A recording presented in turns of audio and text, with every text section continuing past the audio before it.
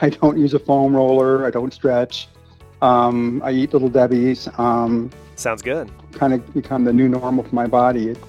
If I take a weekend off or only run a half marathon in a weekend, I actually stiffen up more than if I go out and do 1 or 2 marathons in a weekend.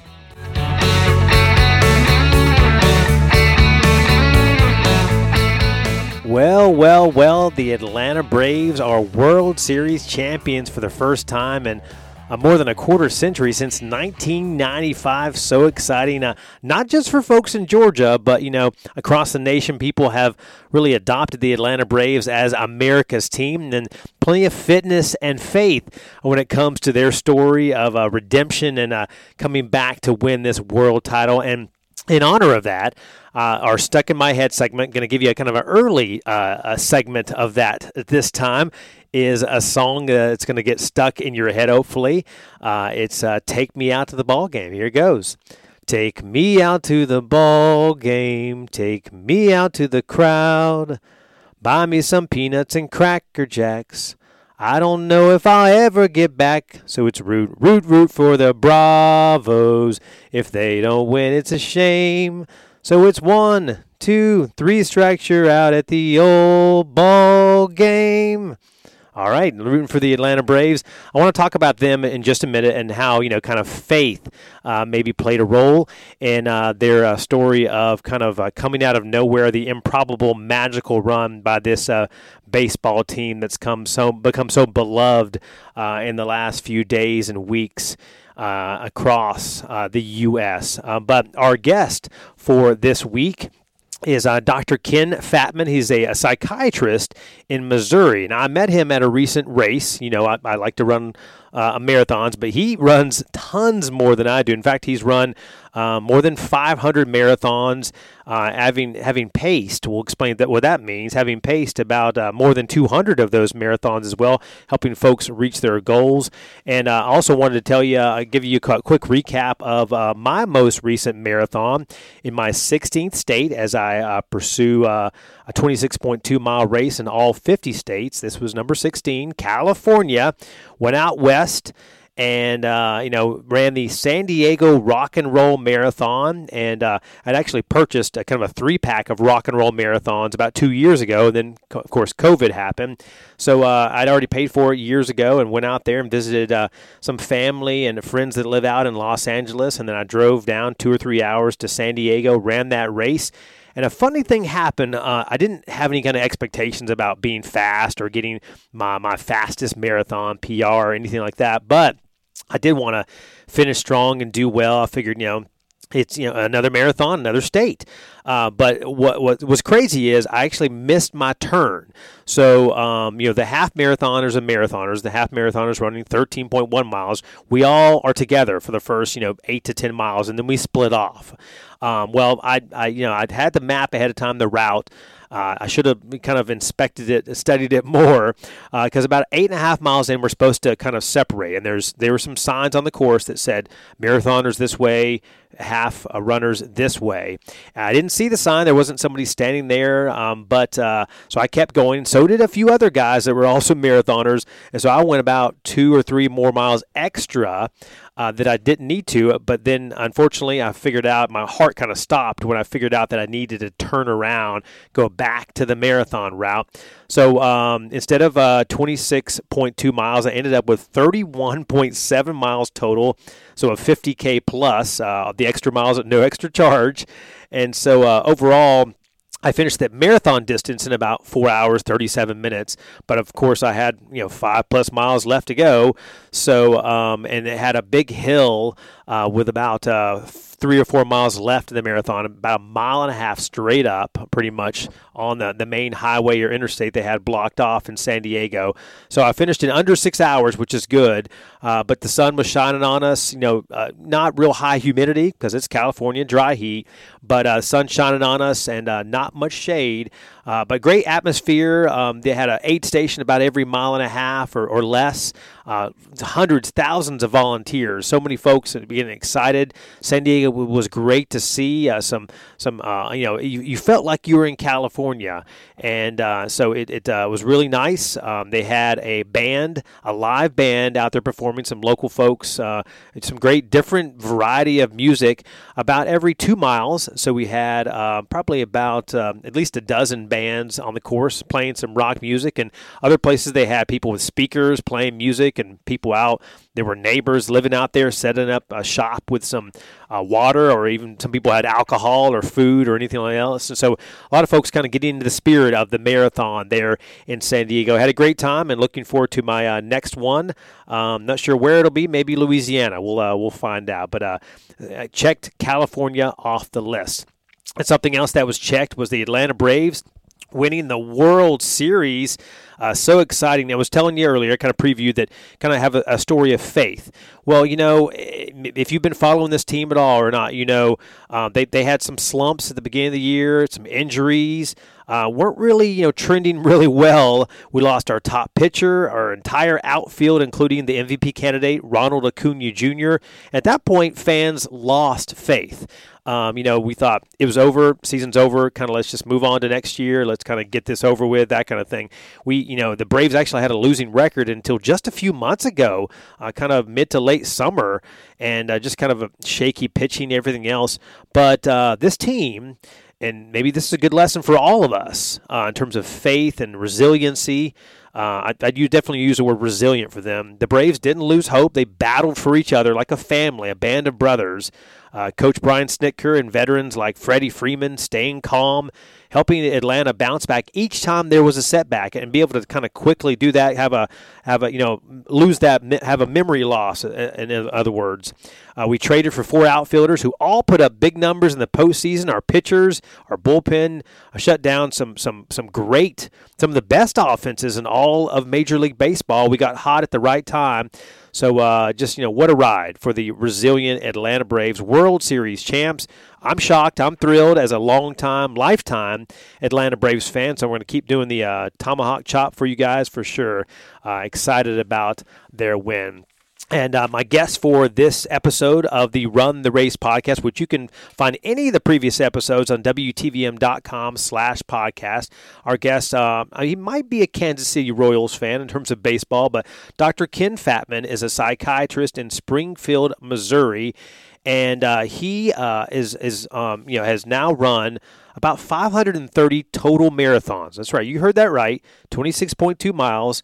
He's done that more than 500 times. He's in his 60s now, but he really didn't start getting serious about running until he was about 50 years old back in 2005. So he's done a lot in the last 15 years for sure.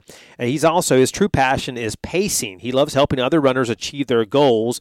We'll kind of explain during our conversation what that pacing involves. Just recently he paced, I think, his 225th marathon, became the first ever person to pace marathons in all 50 states just recently in the last month, because previously there was no race in Alaska that had ever used pace teams until this year.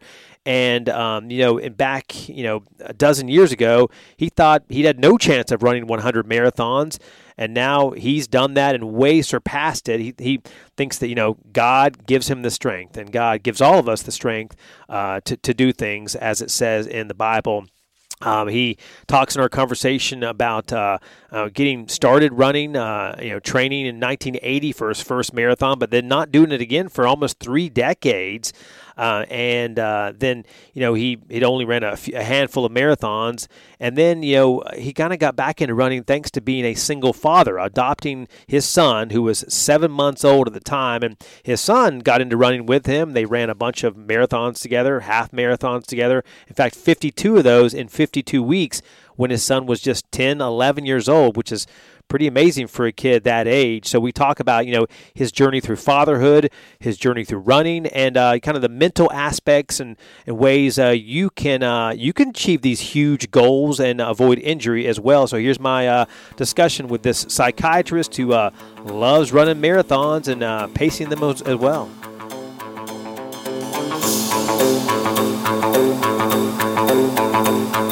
Well, I'd like to welcome a very impressive runner to the podcast today, Dr. Ken Fatman from Springfield, Missouri, joining us on the phone right now. Thank you so much, Dr. Ken, for joining us. Oh, thanks for inviting me, Jason. Yeah, and we met in person, maybe we've talked about maybe ran across each other on a few other races in the past, but met, in person at the Callaway Gardens Marathon here in Georgia just this past January.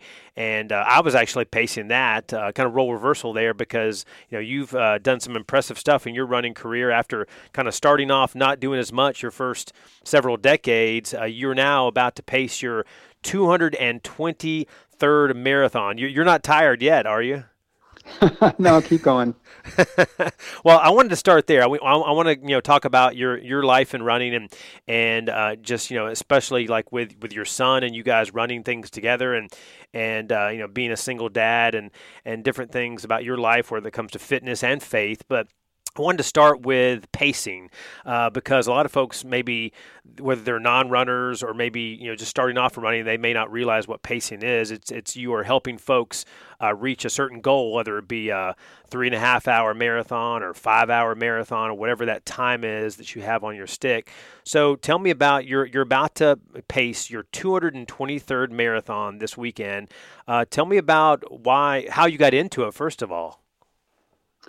Well, I was in a group in Kansas City, Missouri that paces a lot of races in the Midwest, and they had an opening in Denver, Colorado in September of, I guess it would have been 2012. So I was invited to go there and pace that. So that was my 13th marathon ever. And what it involves is you just have an assigned time, and you divide that time by 26.2 miles and try to run that pace the entire time. Now, that's assuming a fairly flat and even course. If there are significant hills or other challenges, like if it's, say, 40 degrees at the start, but it's going to warm up to 70, some of the pace teams will allow you to run what we call even effort rather than even time. So you can maybe go a little bit faster on the easier miles so that you have time you can give back on the harder miles. So, and for you, what is it? Why is it a passion for you? I mean, what is it about pacing a marathon and helping others, I guess, get that goal, that certain time? What does that do for you? I think it's largely giving back to more beginning runners. It's kind of a challenge also, I guess at some point, if you've done enough marathons, physically you can do it. So it adds a mental and a social challenge because part of it is keeping the people in your group entertained and at least a little bit distracted from the hardship of going that far, take their minds off it a little bit. So we usually run when we're pacing at about 15 to 30 minutes slower of a goal time than if we were actually out and out racing the race. So that gives us a little bit more breathing comfort and ability to carry on conversation. But it kind of fits into my overall sort of dedication to service in general. I'm a psychiatrist, so I've always enjoyed helping people. But before I went into psychiatry, my actual undergraduate degree was in secondary education, so I was a school teacher. And I just see pacing as being kind of a continuation of both of those things. It's a chance to teach people and share your experiences as a marathon runner, but also to kind of tend to their physical and mental and spiritual needs while they're trying to complete this goal.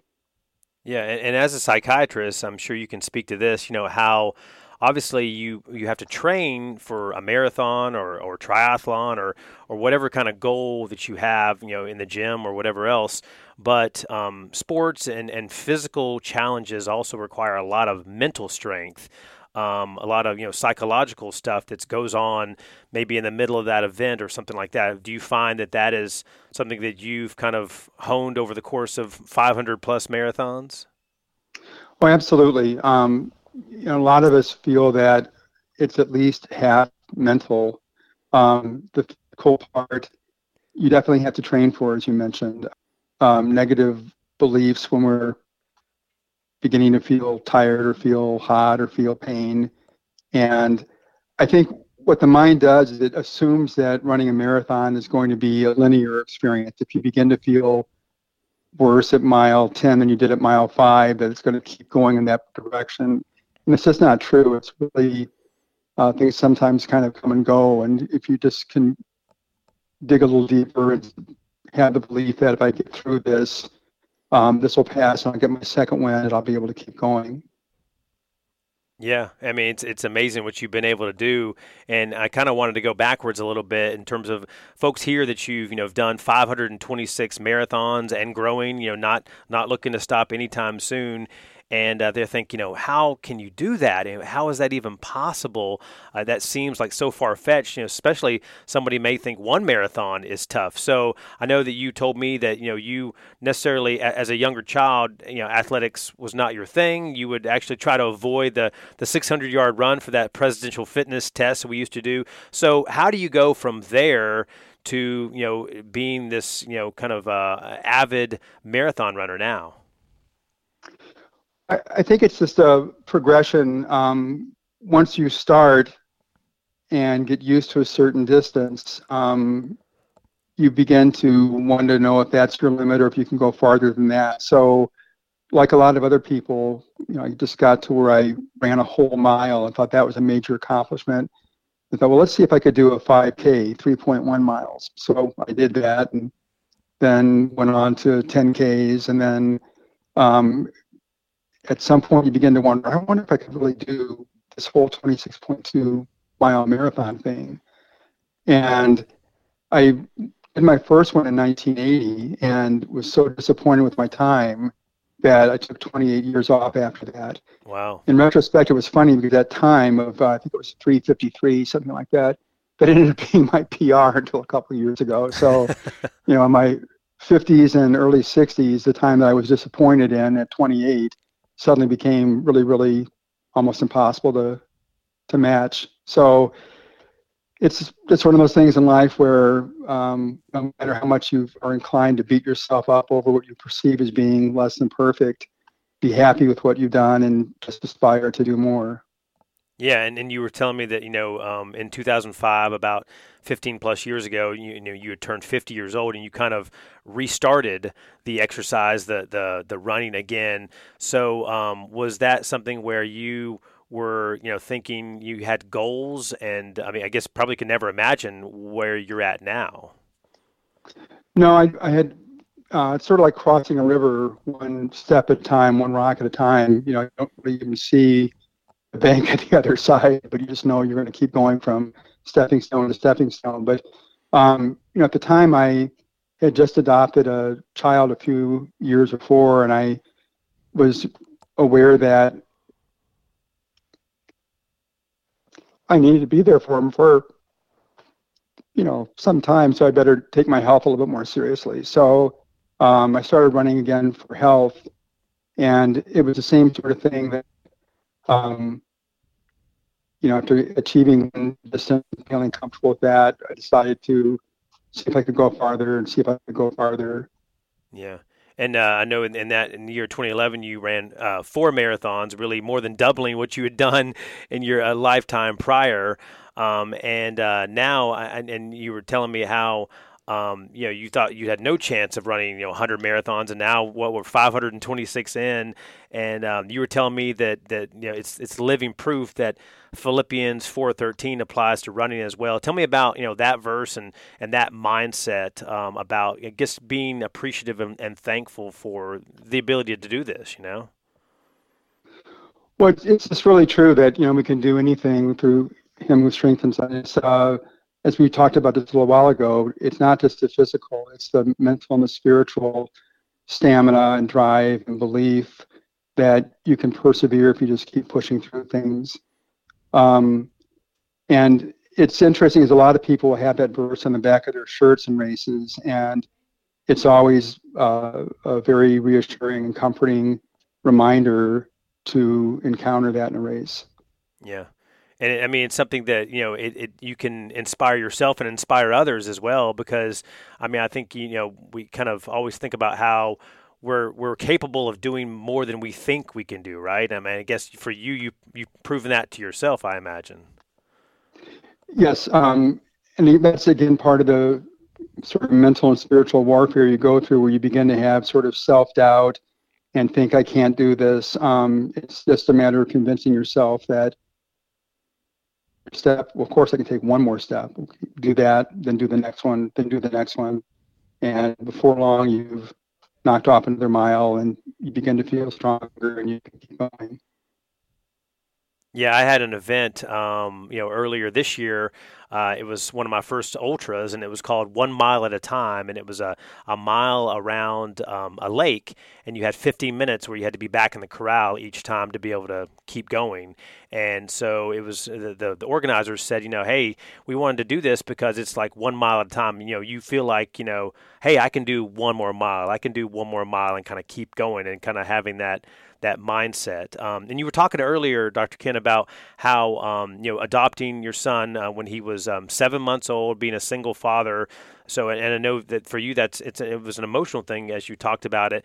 So, what was that like? And tell me a little bit about him growing up, and I guess kind of developing a passion for running, just like his dad, right? Yes. Well, I had applied to be a foster parent, and I thought I was just going to be taking him in until his biological parents were approved by the state to get custody of him back. But every month we would have these meetings to check on their progress, and they just were not doing the things they needed to do to get him back. But I had told the Department of Family Services when they placed him with me that he would have a home. Just for as long as he needed it. So after about a year and a half, when it became apparent that they weren't going to get him back, they asked if I would want to adopt. And I said, well, of course. At that point, he was my son. So anyway, that's about the time that I started taking my health more seriously. And what we would do on weekends is I would go to a local high school track around a football field, and we would bring some toys so he could play in the grass while I ran laps. And then probably around the age of 4, he would start running with me. He would just run a quarter of a mile, then go back to his toys, and maybe come back and run another quarter of a mile. So I think just from the earliest age, he kind of had internalized that as something that was fun and something that was good to do. So by the time he was in kindergarten, he was running 5Ks. Wow. And then I think it was the New Year's Eve going into 2012, I found a race. It was a 5K that started a little bit before midnight. So we could finish 2011 and start 2012 running. So at midnight, he told me that his resolution for 2012 was to run his first 10K. And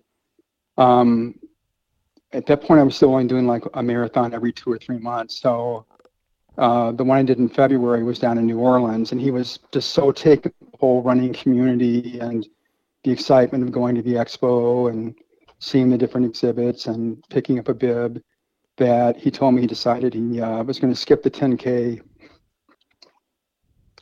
He wanted to train to run a half marathon. Wow. He was like 10 years old at that time, and it's one of those sort of parental dilemmas where you want to encourage your kids to dream big and to have good goals, but you also want to set them up for failure. And at that time, not many 10-year-olds were running 13.1 miles. No, so barely 1 mile, maybe. Yeah. So I told him I would help him design a training plan, and we would start on it. If it ever felt like it was too much, that would be fine, because really a lot of high school students couldn't even run a half marathon. But he, the core of the training plan, besides just getting some base miles in during the week, was on Saturdays we would go out and do his long run. So I think the first week I had him do like 4 or 5 miles, and then we just added a mile to that every Saturday. And week by week by week, he was able to add the additional mile with no difficulty. So once he hit 10, I knew he could go the additional 3.1. So I signed him up for a half marathon. And we did that. I think his time was like 2:05. again, for a 10-year-old That's is great. pretty remarkable. Yeah. And then the next weekend, he wanted to run 2 of them. So we signed up for one on Saturday and on Sunday. And by that point, he was aware of the club Half Fanatics, and their highest level involves doing 52 half marathons in 52 weeks. So on the 1-year anniversary weekend of his first half marathon, he came back and ran that same race. So at the age of 11, he'd already hit the highest level of Half Fanatics. Wow. So, I mean, and you guys are going together to these races really all across the country and kind of seeing the U.S., but also having that bonding and running together, right? Yes, that's to get the 52 half marathons in meant doing a lot more traveling. So sometimes I would run a half with him. Other times I would sign up for the full and he would do the half. But we got the chance to see, probably that first year, we probably went to about 20 or 30 states. And then over the next couple of years, we managed to go to all 50 states together to run races. But just a lot of adventures and the long drives to ones that were within driving distance as well as flying. Yeah. And I think increased his maturity and his awareness of how to relate to people from different parts of the country, different cultures. And throughout school, whenever they would do like U.S. geography, social studies, and they would talk about different regions, he could relate and say, "Oh yeah, I've been there." has been a lot of places more so than a lot of 10-year-olds or 13-year-olds as well. So, and you told me that at 17 he became, so far as y'all knew, that the youngest person to have run 100 marathons. So he's 19 now, or what? Where is he now? He's 20 now. 20. He's a sophomore at the same undergraduate school I went to, University of Missouri-Columbia. Gotcha. So is he still running, or do you guys still run together, or is it life's gotten busy for him as a college student? He still runs. He's in Air Force ROTC, and of course they do a lot of physical training, not so much races. But last March they had a competition where nationwide in all the ROTCs across the country, they call it March Miles, and it was to see which cadet could run the most miles during the month of March. So he wanted to do that. So I said, well, you're going to have spring break during that time. You're home. You can do, sign you up for the same races I'm doing. And if you can come home on weekends before that, you can do the same races I'm doing. And then he decided he wanted to do his first 100-miler. It was one that I had done a couple of years before. So I decided not to race that weekend and just crewed for him. But anyway, by the end of the month, he won the competition, nationwide competition. I think the person in second place had something like 100 miles less than he did for the month. Wow. That's a big gap there. Yeah. And you yourself, you're correct me if I'm wrong. Are you 66 now? Is that right? Or if I'm doing the math? That's correct. Okay. And so you didn't really get serious yourself until you were in your 50s and 60s in terms of running, all these different marathons and ultras.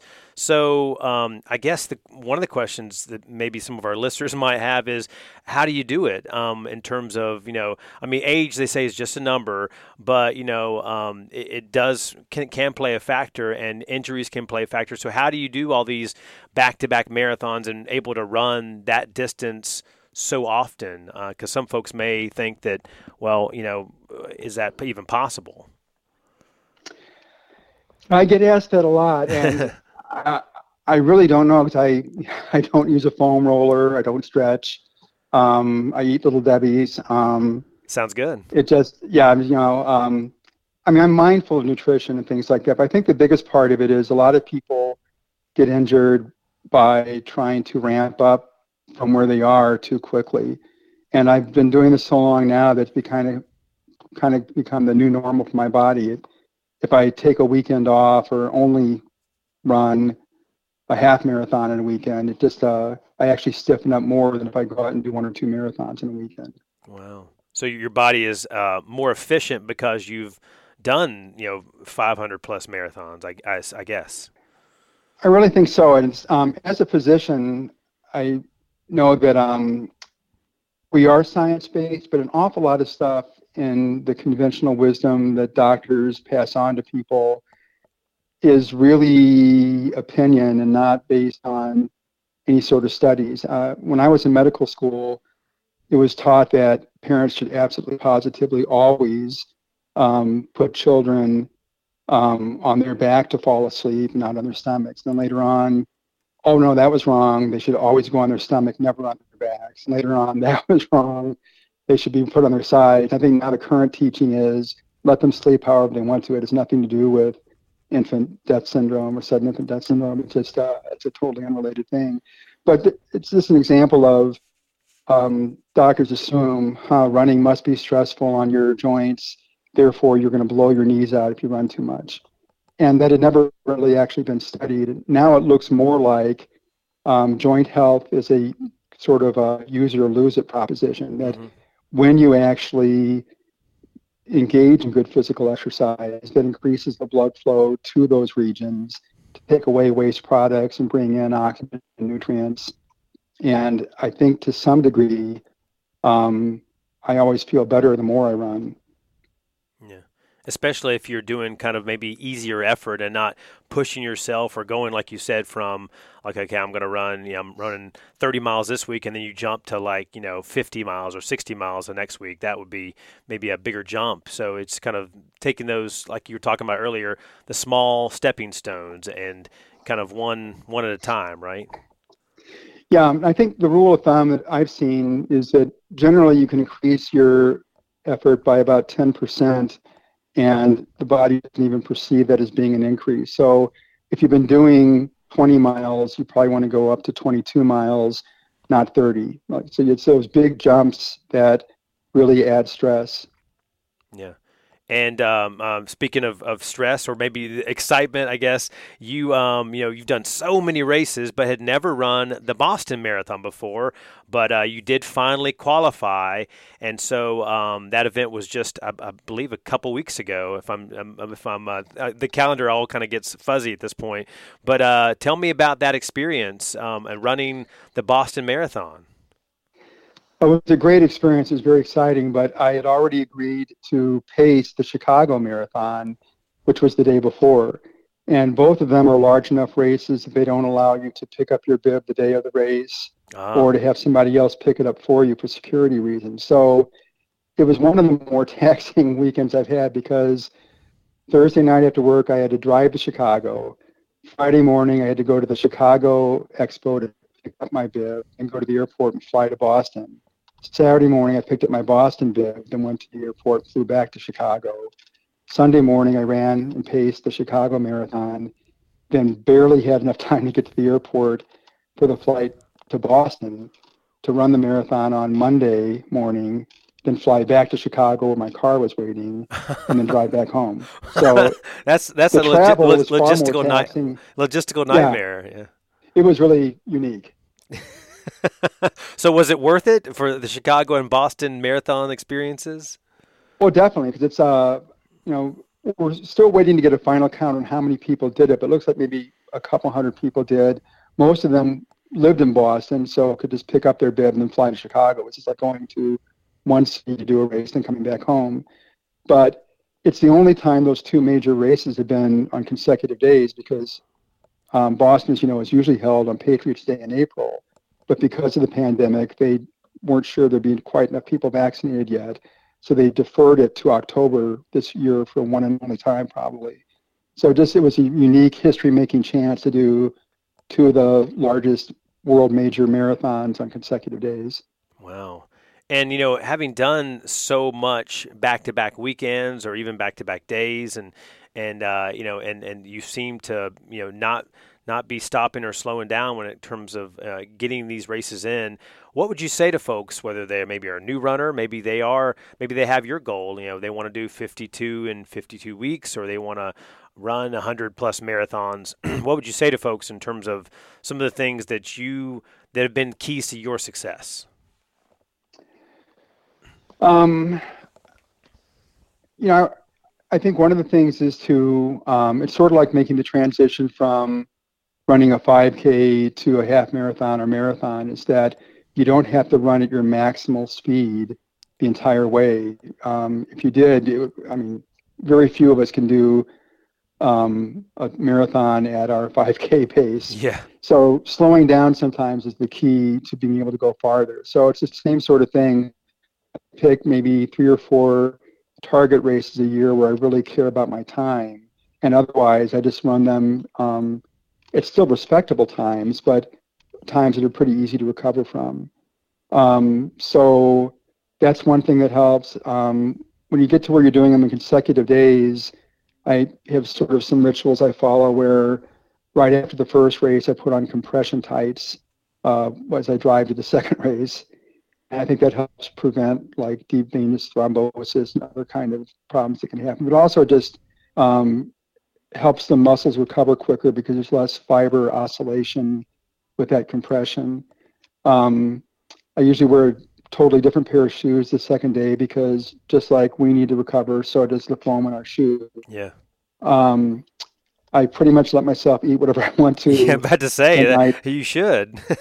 yeah, because it's just, it's not a time to be really, worried about measuring out how many grams of this you're getting or how many grams of that. And usually your body knows what it wants. If you've depleted more protein than carbs, even though most people think of pasta as being the ideal pre-marathon dinner, a lot of times I'll be really craving protein, so I'll have steak for dinner the night of the night before the second race. Yeah, maybe things that varies from time to time what you crave. And things that are like really fried or greasy, or anything you stay away from in terms of pre or post marathon, or. Generally speaking, yeah, because the few times I've tried, I've slipped and tried to eat really fried or very fat, heavy foods, results in more frequent visits to the portable toilets on the course. The porta potty, yeah. Yeah, it's just nature calls. Yeah. For sure. Yeah, and imagine you've had a lot of different experiences out there in the middle of the marathon. So, and I forgot to ask you this earlier in terms of pacing. So do you have a certain time or window of time that you're usually pacing most marathons? I know you mentioned how you want to do it like 15 to 30 minutes slower than maybe your typical comfortable, pace. So what are your times that you usually, or does that widely vary? Well, it varies a whole lot. The fastest time I paced ever was 3:50, and that's not much slower than my PR, but it was a primarily downhill course, so I knew I'd be able to do it. But then the slowest time I paced is 6 hours, and with that, I just can't run that slow, so I always do that as a run walk interval kind of thing.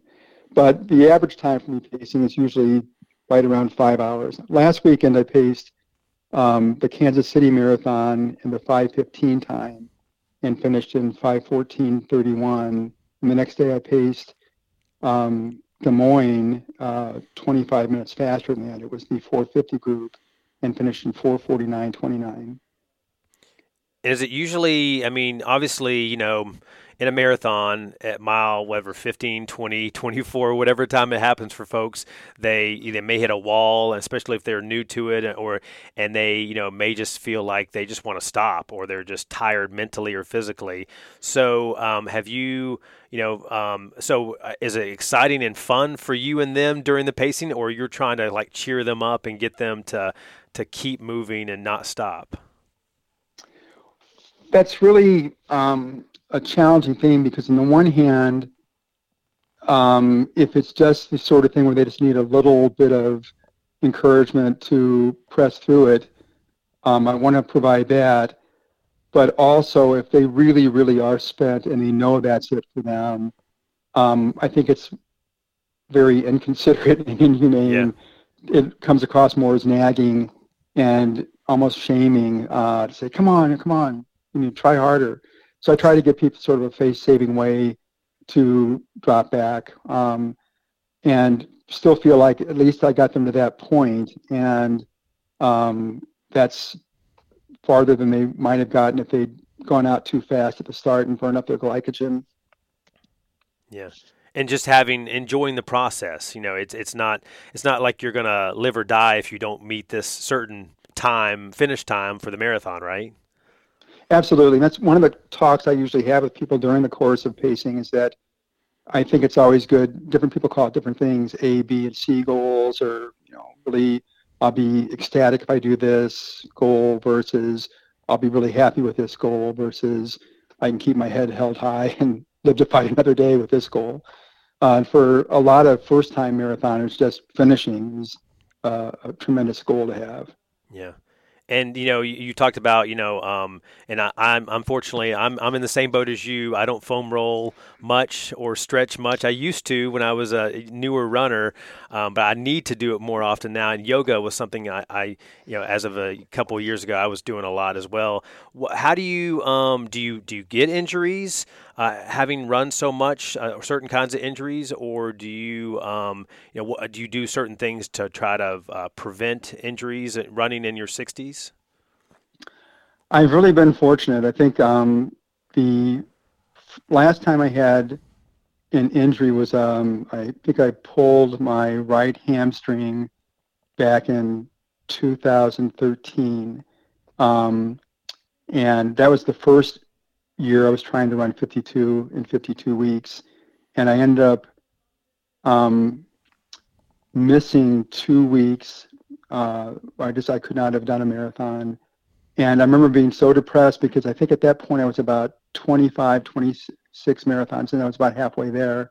And I thought, I've come this far, and I will never, ever do 52 marathons in a year again. I was afraid I wasn't going to make my goal. But I got into some active release physical therapy and was able to slow down some and get back into it after 2 weeks and made the 52 in time.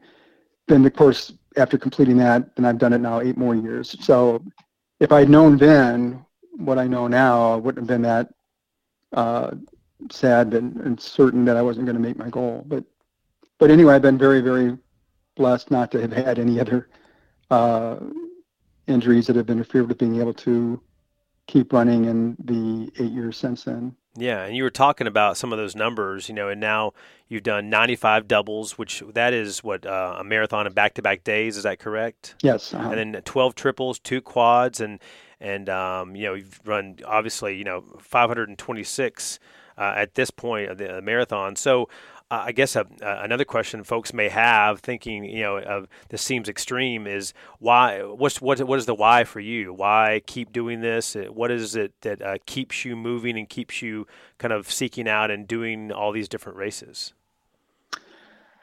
I guess it's just become sort of what I'm used to, and I just enjoy the challenge. I started off with the goal of just doing the 52 in 52 weeks for a one-time thing, and then after reaching that goal, I just signed up for another race the following weekend. At that time, I didn't think I was going to do it a second year, but I did. And then at that point, it's almost like every 100 becomes sort of a goal. It's like, okay, I'm at 200, let's see if I can make it to 300. I'm at 300, see if I can make it to 400. So this year, that's what happened last year, is I started 2020 with the goal that I wanted to hit 499 at the end of the year so I could do 500 on New Year's Day.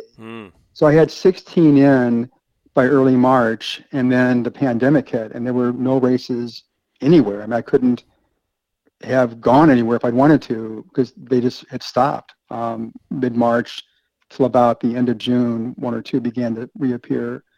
So I wasn't sure I was going to be able to get to 499 because I still needed, I guess it would have been like 49 more to make it to 499, but I managed to run like 10 or 11 marathons a month in September, October, November, and December, and hit my 499 goal December 31st, and then was able to do number 500 on January 1st. So it's just one of those things where you reach one goal and then another one emerges, and you just kind of reset and shoot for that. And as much as you're doing races and going to maybe, I know you're doing some in Missouri, but traveling for a lot of these as well, it's not a necessarily a cheap hobby either in terms of the running shoes and the registrations and all that kind of stuff. I imagine that's it's more expensive than golf the way you're doing it, right? If I let myself think about it, I'm sure it is. But it's like with the weekend I recently had in Chicago and New York. I don't know if it was subconsciously or intentionally, but I booked each individual part of that separately. So I booked like the first flight to Boston different than when I sat down to book the second flight, and the same thing with the hotels.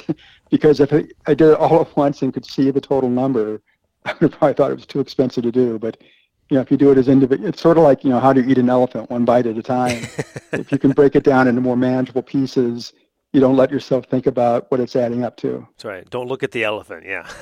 Yeah. And we were talking about kind of the psychological and spiritual part of this beforehand, and how you want to inspire others. So you talked about how kind of God gives you the strength, and how you're able to do this at your age. And it's obviously you've worked hard, but you get that strength elsewhere as well. So what do you hope people get out of your experience and your journey? People kind of maybe that are listening now or kind of watching your journey, and they see you out and you're pacing them. What do you hope that that they're inspired by what you're doing? I do. It's sort of like the same thing with my son. I was really glad that he ended up choosing to make running a part of his life. But from an early age on, my goal was that he be passionate about something. It didn't have to be what I was passionate about. If he had decided he wanted to excel at soccer or at wrestling or at anything else, that would have been fine. But I just wanted to sort of role model what it was like to be dedicated to fitness and dedicated to self-improvement, and then he could choose which avenue he took to get there.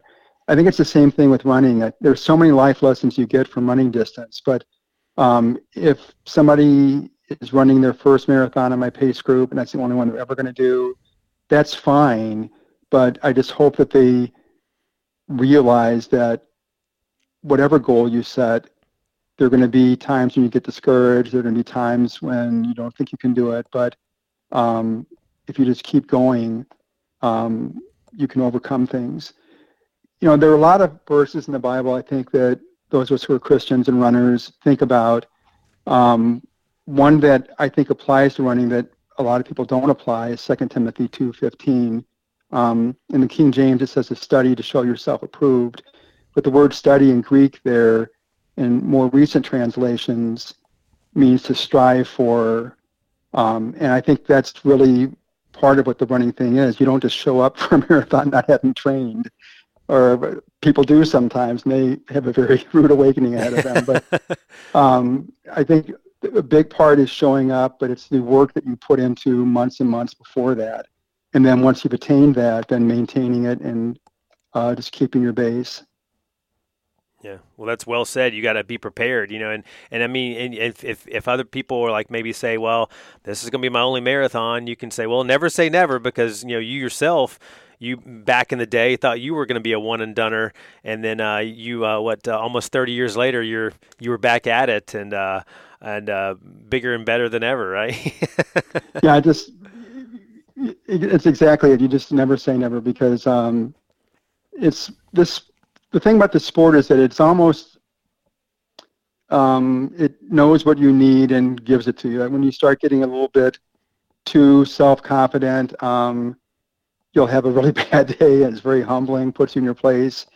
And there's times when you're feeling really defeated, and then unexpectedly out of nowhere, you do better than expected, and it's very validating. So, and I'm sure there are other activities that are that way too, but it just, it seems to meet you where you are and gives you what you need. Yeah.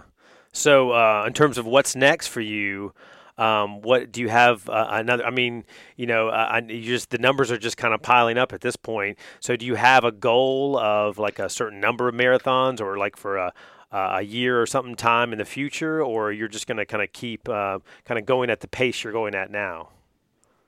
Well, this is my 9th year straight of doing at least 52 in a year. So 10 seems like a good round number. I think I want to do at least 10 years of 52 a year.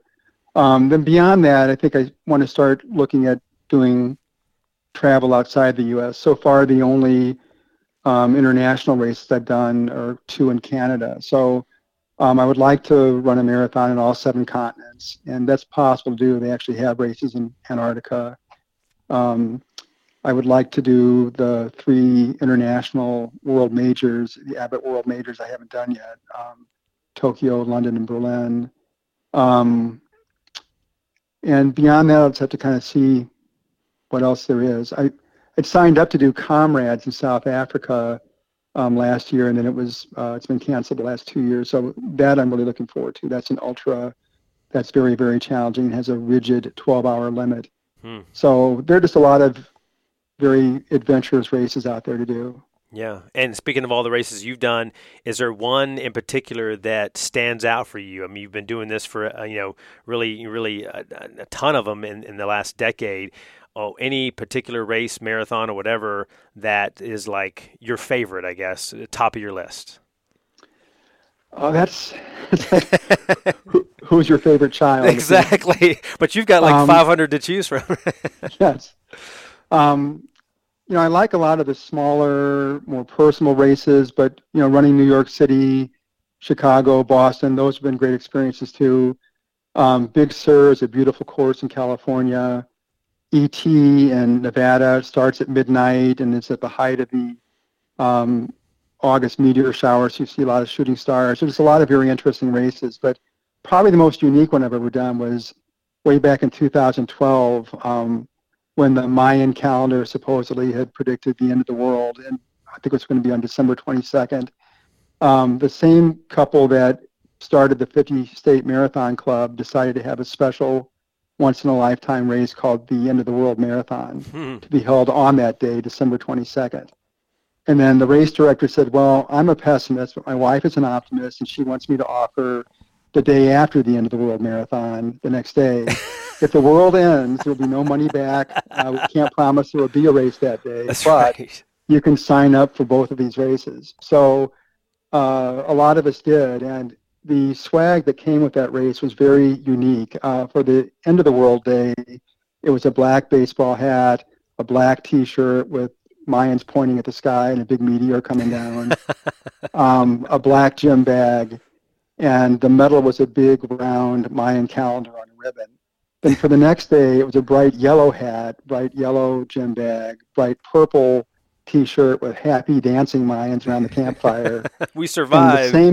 Exactly, the same medal, but with a smiley face right in the middle of the calendar. Wow. So that'll never be done again. That was really fun to do a unique thematic race like that. Yeah, I'm sure you've had lots of these fun experiences, big races, small races, that kind of thing. But definitely, what you've been doing is inspiring to us. And as a dad, as a marathon runner, as a psychiatrist, you wear a lot of hats. But we appreciate you and pacing so many folks. I'm sure you've helped, tens of thousands of folks, I'm sure, through the process, and so I'm sure they're thankful to you as well.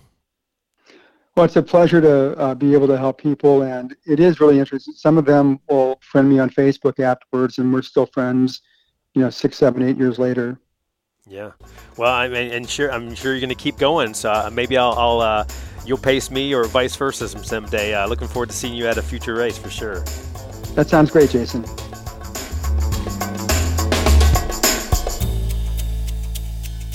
Yeah, Dr. Ken is just inspiring what he's done. And he talked about how he, at a pasta dinner for one of his very first marathons, they had a speaker at that marathon who would be running his lifetime 100th marathon the next day. And, Dr. Ken Fatman says he assumed the human body could only tolerate 3 or 4 marathons per year, which I average about, 3 to 5 marathons a year. So he figured, there's no way for him to even live long enough to break 100. Now he's broken more than 525 marathons, and he's run at least 52 in 52 weeks for 9 straight years. Pretty amazing. He's ran 52 half and 52 full marathons back in 2018 as well. And he managed to get in, more than 60 actual, not virtual marathons last year in 2020, even amidst the COVID-19 pandemic. So we definitely applaud him for doing some amazing feats in his mid 60s now. He's not slowing down any. So age, don't let that be your excuse. And he's keeping on trucking. So we thank Dr. Ken for opening up and his conversation, getting a little emotional too, talking about his son and how they have shared that passion of running and how it's really helped their relationship as well. Now to our final segments of the podcast. We already had the Stuck in My Head, Take Me Out to the Ball Game. You can go back and listen to that at the very beginning of the podcast. Root for the Bravos. But we have some inspirational quote when it comes to talking a little bit about setting the pace.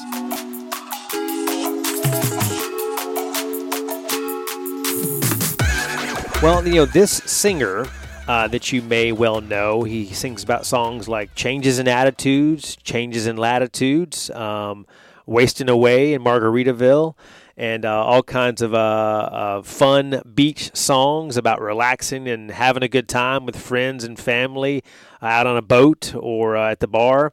But Jimmy Buffett, who you probably know well, he has a song. I was looking for something about setting the pace. This is a quote from Jimmy Buffett for our parting gift tonight. Go fast enough to get there, but slow enough to see. It's very interesting, intriguing what he says there. Let me repeat it to you. Go fast enough to get there, but slow enough to see. So you need to be able to get to your destination and not be procrastinating or not be lazy. Put the work in and get there fast enough, but you need to be able to enjoy the ride, because that's what it's all about. Whether you're training for a marathon, working out, trying to get a new job, a project at work, something with your family that you have planned, all kinds of different things. So go fast enough to get there, but you want to make sure to slow down and smell the roses, as they say, and just to enjoy life, because it's going to be gone in a blink, and you want to enjoy that journey along the way, because that's what it's all about, the journey, and enjoying it with those that you love. Now to our closing prayer. Dear God, I just thank you so much for the life that you've given each and every one of us. Thank you for being able to celebrate sports and fitness and faith and things that we're passionate about, Lord God, that we can share those passions with others. But Lord God, that our passion should first and foremost be about you, and just your mercy, your grace, the things that you do for us on a daily basis, the things you've done for us in the past, like dying on the cross, Lord God, that stay with us, that we're passionate about that as much as we are about baseball or running or parenthood or anything, Lord God. We just thank you for our families, that just keep them protected right now, Lord God, and that, just like Dr. Ken with his son, and with me, with my kids and my wife, Lord God, that you just send your angels around them as this world can be dark sometimes. In your name we pray. Amen. Again, we thank you so much for choosing the Run the Race podcast, hosted by yours truly, a lifetime Atlanta Braves fan, home of now the World Series champs for 2021, like I talked about earlier. So it's so exciting for sure. And I hope you enjoyed my San Diego Marathon recap and our conversation with Dr. Ken. Now, speaking of baseball, if you missed our last episode, we had Glenn Davis on, who was a major leaguer for about 10 seasons, including most of those with the Houston Astros, who just lost to the Atlanta Braves. He talks about, kind of leading up to the World Series, rooting for both teams and what it would be like, and what it was like for him as a major leaguer, some pro fitness advice too. So make sure to go back and listen to that on Spotify, Apple, Google Play, Stitcher, wherever you can find podcasts. Make sure to tell your folks, tell your friends, everybody about #RunTheRacePodcast. And until next time, play ball.